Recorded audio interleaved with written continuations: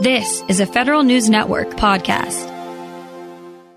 NASA has been busy on a program to use the moon as a launch pad to Mars. It will spend a lot of money to do so. The agency wanted to get an idea of the economic impact of this program, so it undertook a detailed study covering 2019, partnering with the College of Urban Planning and Public Affairs at the University of Illinois at Chicago.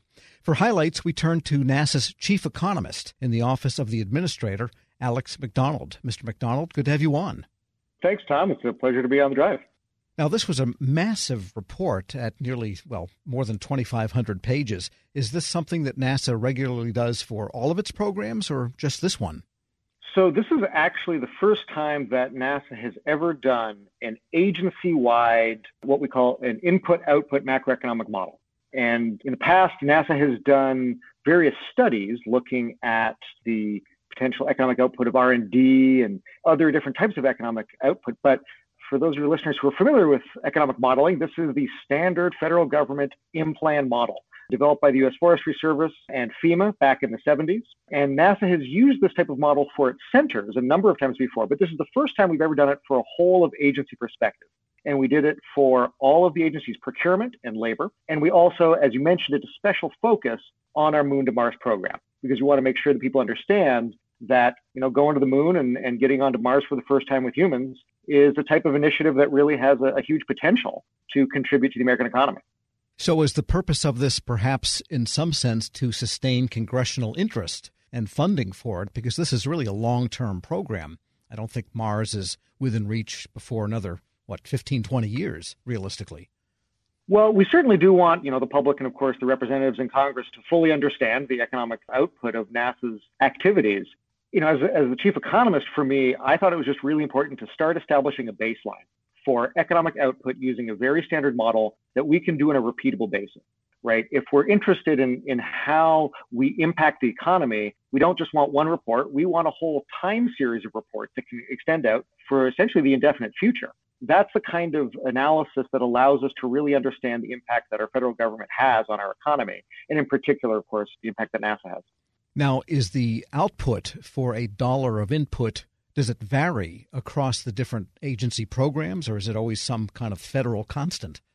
So that's a great question. And for the real answer, you'd have to get the in-plan specialists there from University of Illinois at Chicago or other places that do in-plan model analysis. However, NASA's result is slightly different. And the reason is simply because the in-plan model is a very detailed model that takes into account the different types of expenditure. So for example, a R&D or a science expenditure ends up having a slightly larger impact than, for example, a standard management contract for services. And the reason is simply because there's a greater supply chain of other high-tech industries involved in that type of activity. So NASA's economic impact isn't necessarily significantly different than another R&D agency, but R&D agencies do tend to have a slightly higher economic output than non-R&D ones.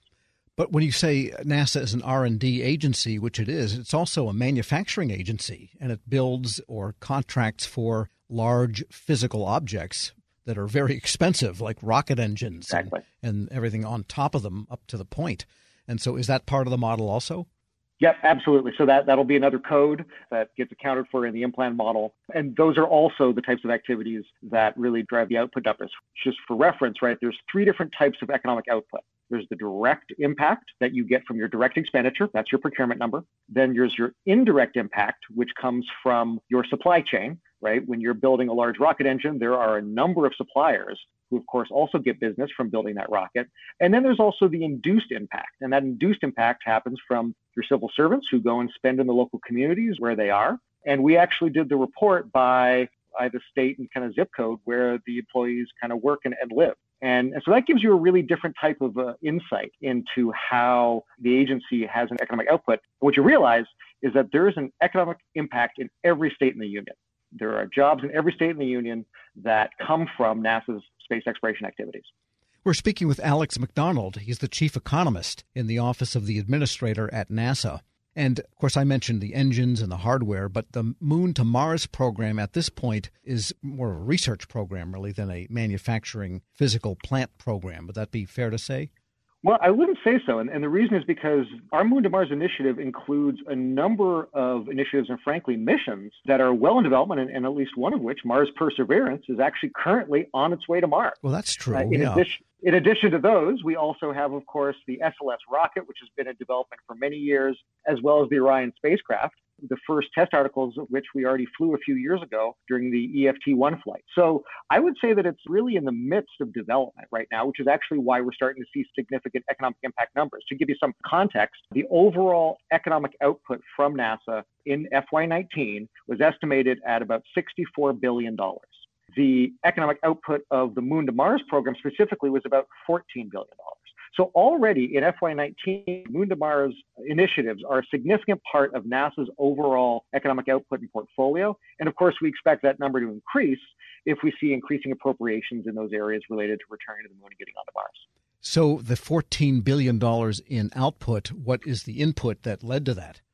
So for the Moon to Mars program, that initiative was funded at roughly about $5 billion in FY19 in terms of direct economic impact. So almost a 3-to-1 ratio then of the output to the input. That's right. And that's fairly standard for these types of models. So that's what you'd kind of expect for an R&D agency like NASA. I guess as the background question, I'm surprised NASA has a chief economist at all. I thought I knew everything about every agency, but of course I don't. And what else do you do as the chief economist there? Well, yeah, that's very kind. It is a bit of a new thing. I was made the chief economist about a year ago, but I have been working at NASA for about 12 years. So I like to joke. I did my PhD in the long-run economic history of space exploration.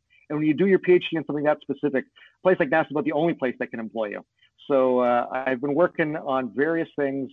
Currently, I'm also responsible for the International Space Station's National Lab as the NASA program executive for that. And I've also spent a lot of my time doing various types of analysis for how you work with the private sector, right? How do we move into this world where we have more companies that have the initiative of building new rockets and we buy services rather than just pay to develop the rockets? And I've also been involved in architecting some of our overall strategy for the Moon to Mars initiative. Well, does your background in economics, does that help inform decisions on how a program might be structured, procurement versus in-house versus external research versus internal, those kinds of questions? Yeah, that's exactly the kind of stuff that I tend to look at. And I also tend to look at things like these concepts of sustainability, right? We always want sustainable programs. And as an economist, my perspective is always a fairly simple-minded one, right? We're dealing with very brilliant engineers and scientists. And, I always try to reduce to pretty simple things, right? A program is sustainable if you can keep affording to do it. And when we think about our Moon to Mars program, that's exactly the kind of perspective that we're taking. Now, you mentioned that you live in an urban setting. Do you ever wish you lived out in the country so when you look up at night, you could see what it is you were working on? It's funny you mentioned that. I certainly do. I remember very, very distinctly, actually, the first time I saw the Milky Way in the Black Hills of South Dakota. And it had a huge impact on me. And even though I must say, even though today we have a lot of light pollution in DC, I still make time to look out. We got planets in the sky these nights, right? We got Mars pretty high up there. And of course, if you log into things like the ISS station tracker, you can also see when the station passes overhead here, even in downtown DC. And in fact, there was a great pass just last week. Yeah, Mars is pretty visible, and it is actually red. That's right. All right. Have we covered it? I certainly think so. As a last note, the overall number for jobs that NASA has an economic output on across the nation was 312,000 jobs across the nation. And of course, I know a lot of our listeners are at other agencies. I certainly think that these types of analyses are really powerful tools for communicating to our stakeholders because it really shows the way in which federal civil servants and all of the work that we do just have a massive impact on the lives of our fellow citizens. So if your agency hasn't already done an in-plan model, I would recommend you do one. All right. Good advice from Dr. Alex McDonald, the chief economist in the Office of the Administrator at NASA. Thanks so much for joining me. Thanks a lot, Tom. It was a pleasure. We'll post this interview along with a link to the study at federalnewsnetwork.com/Federal Drive. Launch the Federal Drive at any time on your device. Subscribe at Apple Podcasts or Podcast One. When you think about something that brings out the best in us, it usually involves helping someone else. By donating plasma at a Grifols Center, you can help save millions of lives and show your good side to the world. You'll join thousands of people who donate safely each week, so patients get the plasma-derived medicines they rely on. And you'll be rewarded up to $1,000 your first month. Learn more at grifolsplasma.com. This episode is brought to you by Zelle. Whenever you're sending money through an app or online, it's important to do it safely. Here are a few helpful tips. First, always make sure you know and trust the person you are sending money to. Second, Confirm you have entered their contact details correctly. And finally, if you don't trust the person or your recipient is rushing you to send money right away, think twice before sending money through an app or online.